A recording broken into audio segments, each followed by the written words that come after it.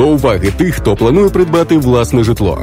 Агент з продажу нерухомості Олег Комарницький з компанії Century 21L допоможе вам знайти найкращі пропозиції на ринку в популярних серед українців передмістях – Norwich, Des Plaines, Palatine, River Grove та інших.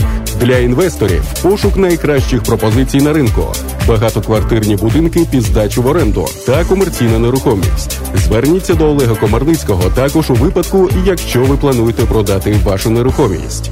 847-235-0305. Олег Комарницький та компанія Century 21L захистить ваші інтереси і зробить процес покупки, продажу чи здачі в оренду вашої нерухомості легким та безпечним. Телефонуйте до Real Estate-агента Олега Комарницького. 847-235-0305. 847-235-0305. 7:37 в студії Незалежного радіо Олег Комарницький. Вітаємо, Олеже. Вітаю, доброго ранку. Доброго ранку. Весна набирає обертів, вже так гарно, сонячно, і, мабуть, люди вже так активніші стали в пошуку нерухомості, мабуть, всі хочуть щось купити, а може хочуть і продати. Мені здається, що більше, мабуть, купити хочуть. Хочуть купити, і дуже багато продавців зараз. Загальновідомо, що весна є дуже активною, і це найкращий час, щоб продавати чи свій дім, чи квартиру, чи свій інвестмент. Дуже багато покупців, погода дуже сприяє, і загальновідомо, що весна і літо – це одні з найкращих часів, щоб продавати. Купляти для покупців – це досить такий конкурентний час, потрібно бути впевненим в тому, що ви хочете, знати критерії, мати попереднє фінансування від банку, бути досить швидким для того, щоб купити дім за найкращу ціну, за найдешевшу. Сьогодні я би хотів поговорити на тему податків при продажі і також як можна не платити їх взагалі. Тобто є моменти, які... А чи не можна за це потім отримати? Ні, все легально, все є закони, по яких просто дотримуючись, можна не платити податки при продажі квартири чи дому.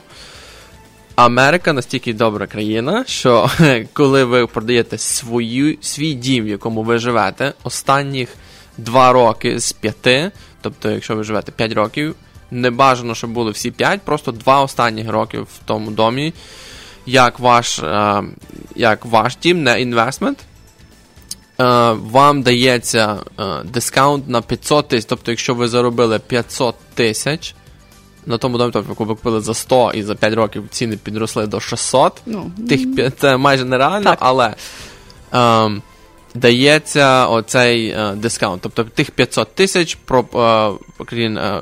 Америка вам прощає, а вже все, що решта, все оподатковується.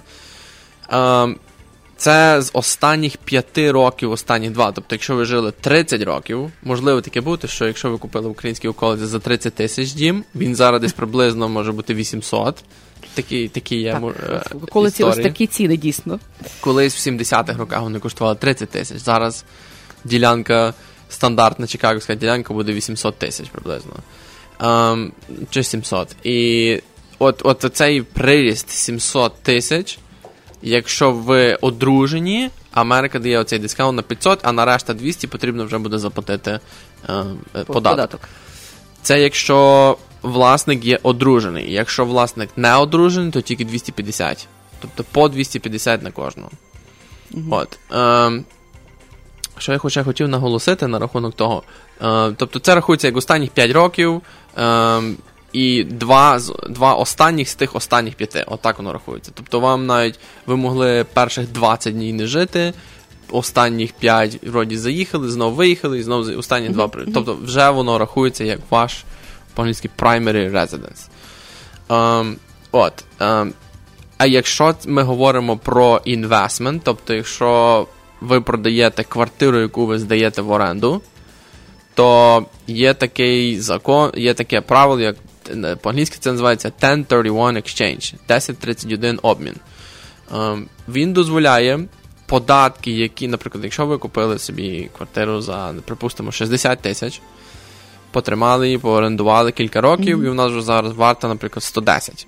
ви її передаєте, оцих 50 тисяч, на них є податок. Для кожного він різний.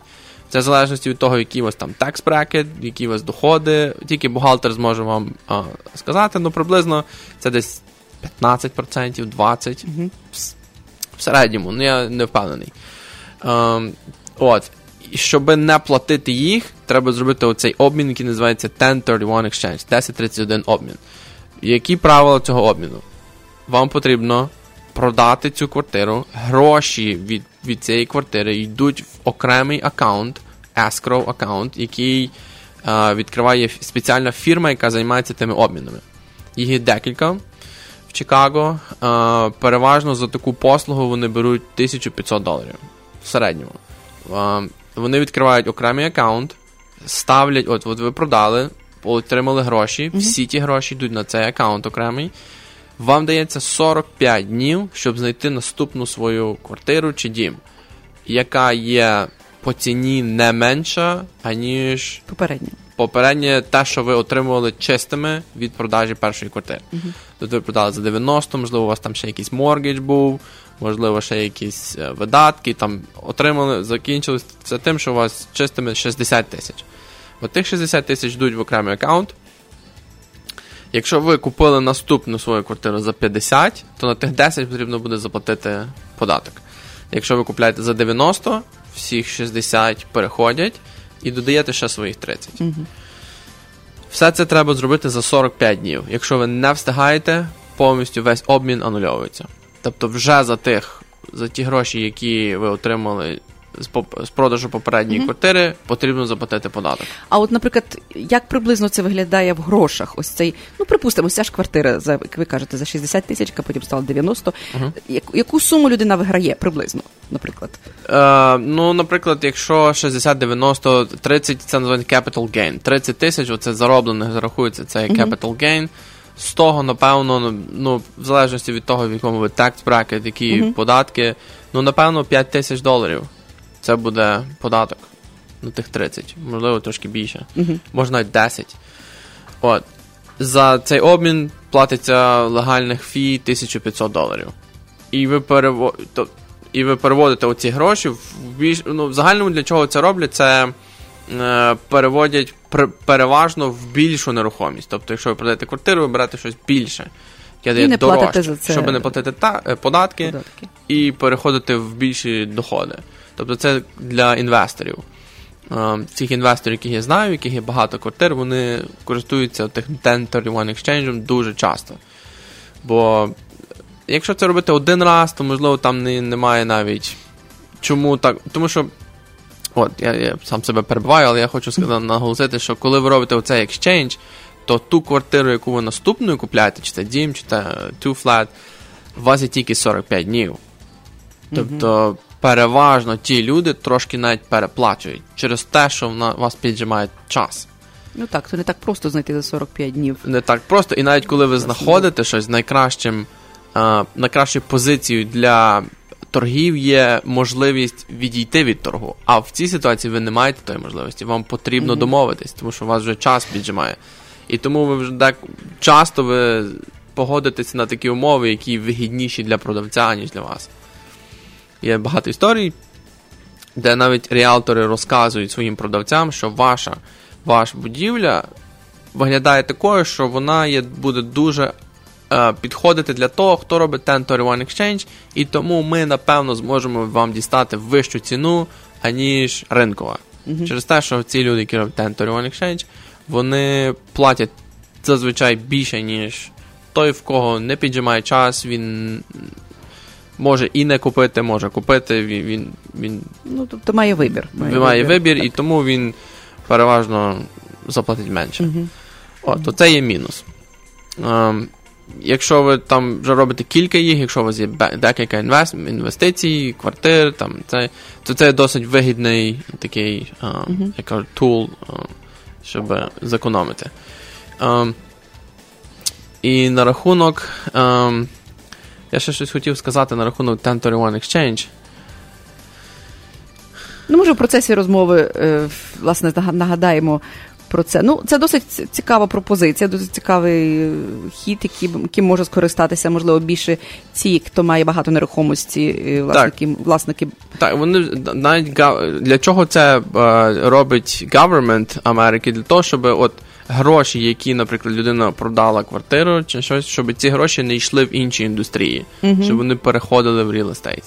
Розумію. От Америка дуже підтримує гроші, які входять в real estate. Дуже багато є benefits для тих, в кого є своя квартира, можна багато чого списувати на податках. Тобто Америка дуже заохочує купівлю нерухомості. Але недавно я почув по новинах, що може бути таке, що вони відмінять оцей 1031 exchange. Колись багато років тому була інакша форма. Того exchange вона була дуже складна, її майже ніхто не робив, і оцей 1031 він є дуже простий. Насправді це дуже просто. І навіть якщо ви, от я вернусь назад, це я згадав, що я хотів сказати, цих 45 днів вам дається на те, щоб знайти 3 квартири, тобто 3 нерухомості. З них тих 3 вам потрібно одну з них купити. І закрити повністю весь процес дається 180 днів. Тобто ви продали першу квартиру, 45 днів вам потрібно показати від 1 до 3 квартир, яку ви будете купляти, і 180 днів повністю завершити весь процес. І тоді це є ті такси. Ну, вони, ці податки, це називається deferred, тобто вони продовжуються, вони просто йдуть за вами, вони нікуди не пропадають. Тобто в кінці, якщо ви ту останню квартиру вже продаєте, то вже з неї треба буде, тобто вони просто переносяться далі, в наступну квартиру. А і повернусь назад на те, коли ви продаєте свою нерухомість, то Америка вам дає такий дискаунт. 250 тисяч для того, хто є сам, і 500 тисяч для того, хто є одружений, для одружених. Тобто також тяжко уявити собі такий приріст 500 тисяч. Це такі поодинокі випадки. Ну так. Але це в загальному, можливо, це, напевно... траплялося таке в історії реал-естейту тут, правда? Ну, я знаю, один випадок, в мене є клієнт, який буде мати ту ситуацію. І, можливо, навіть прийдеться трошки більше заплатити, тому що приріст надзвичайно великий. От весь секрет нерухомості – це просто довго її тримати. Це максимально зменшити продажі, тому що продажа в Америці є дорогою. Так. Після того, як всім реалторам заплатите, адвокатам, тайтл-компаніям, всі податки, всім треба заплатити, і в кінці 8-9% загальної суми, на яку ви домовились з продавцем, пропадає. Тобто, 300 тисяч, то де 260 залишається. 270. Ну, це суттєва втрата. Суттєво, тому оці продажі, покупки, це вигідно для реалторів, і вигідно для економіки, і вигідно для всіх, для муверів, для магазинів, для всіх вигідно, коли хтось продає, хтось купляє. Але для того, хто є власником, то не вигідно робити ці продажі часто. Чим поменше. Але завжди американці роблять як мінімум 2. Одну для себе, для того, коли сім'я розростається, і потім ще одну, коли вже діти виїжджають і треба зменшити. Треба зменшити, так. Так, то 2 як мінімум американці. Найчастіше переїжджають з будинків в квартири, для того, щоб вже... З будинків в квартири, коли вже діти виїжджають, коли будинок вже завеликий, доволі часто, власне, тенденції, коли люди повертаються за міста, так, до міста знову. Так, за міста, виховують дітей в школи добрі, і потім діти роз'їжджаються, і вони повертаються знову до Чикаго, правда? Так. Принаймні в українців, так, я бачу, часто трапляється доволі. Тут все близько, все розташовано, тут церкви, тут можна вийти просто так на вулицю, поспілкуватися, не потрібно авто, можна скористатися іншим транспортом. Так що тут, власне, такі тенденції є. Так, на рахунок ренту також. Я так замічаю, що рент на орендування дому і квартири набирає навіть більше обертів, ніж колись. Зараз millennials, як ті кажуть, тим, кому менше, ніж 37, вони відкладають покупку на пізніше. Вони не ті, кому зараз 60, 65, вони колись купили швидше, ніж ті, що зараз купляють. Коли вони були молодими, вони швидше купили. І я також бачу, що ті, хто є такими заможними, вони навіть деколи рентують доми в таких як Lake Forest, там Hawthorne Woods, все життя. Тобто вони привикли орендувати. І за того, що деколи є зміни в роботі, тобто їх оцей corporate jobs, їх деколи переводять там в Флориду, в Каліфорнію, вони переїжджають. Не прив'язана до будинку і так далі. І така нерухомість, яка є вищого класу, вона в оренді, вона є дешевша, аніж моргідж. Дуже часто. Цікаво. Дуже часто. Якщо в них немає таких емоційних прив'язаностей додому, наприклад, так, що вони хочуть там під себе дім підстроїти, там, що в школу їм, навіть школа, це оренда, це підходить. Просто є ризик, що в один момент власник дому продасть дім, а наступний власник захоче жити в ньому, тому прийдеться переїжджати. Є такий ризик. Але от дуже часто я бачу, що от ці доми, які великі, ті вищого класу нерухомість, вона, здається, в рент дешевша, ніж моргідж. І навіть квартири в центрі, в Чикаго, часто власники, коли здають в рент, просто виходять на ноль. Тобто моргідж і рент майже однаковий. А коли ви йдете в саборби, Des Plaines, Норріч, там суттєва різниця. Там є заробіток. Так. Можна купити за 80 тисяч і здати за 1000. Тобто там вже буде приблизно $200 заробітку. От, то після кризи 2007-2008 року от дуже великого удару отримали ці квартири в саборбах. Northwest Suburb, ну і навіть Evergreen Park, Oaklawn, Chicago Ridge, дуже такі райони, де якщо знайти квартиру за добру ціну, можна дуже добре здати в рент і заробляти. Ну що ж, ми будемо підсумовувати, Олеже, тому що зараз вже 7:53, так? Ми ще маємо одну рекламу і мусимо вже якось підсумувати те, що зараз відбувається. Які тенденції так загалом? Я бачу, що з кінця 2018 року трошки опустились ціни. Ринок жвавий, швидкий, активний, але ціни не ростуть зараз. От те, що я бачу. Продавати зараз є дуже вигідно, якщо правильно. Дуже треба бути, як кажуть, агресивним з ціною. Тобто треба виставити правильну ціну і реагувати на те, як ринок реагує на... Ну, тому треба звертатися до досвідчених людей, власне, які розуміються. Так, як ти зараз нам розповідаєш, ми розуміємо, що це дійсно твоє покликання, мені здається. Я не знаю, хто так з таким захопленням розповідає, власне, про свою професію, про те, чим займається, як Олег Комарницький. Він цілковито віддається своїй професії і своїй справі. Якщо навіть поглянути на його сторінку на Фейсбуці, так, от наскільки ти активний, завжди все розказуєш, тебе дуже цікаві відео. Тобто ти займаєшся тим, що не просто, що скажімо, мені подобається. Тобі це подобається, це відчувається, це робиш з задоволенням.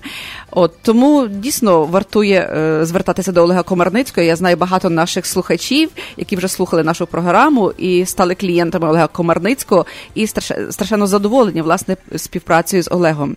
Отож, телефон Олега Комарницького 847-235-0305. Звертайтеся до Олега, я думаю, найкращий спосіб він вам допоможе. До речі, Олег береться за такі справи, які інші реалістейти навіть і не пробували, тобто їм не вдавалося зробити, я знаю особисто.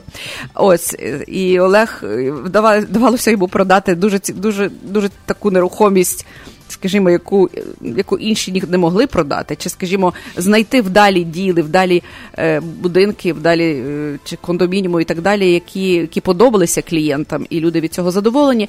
Тому радимо звертатися до Олега Комарницького 847-235-0305. Дякую, Олеже, що прийшов до нас сьогодні. Дякую. І тобі також гарного дня, вдалого дня. І всім вам, шановні слухачі, слухайте Незалежне радіо. В ефірі Незалежне радіо.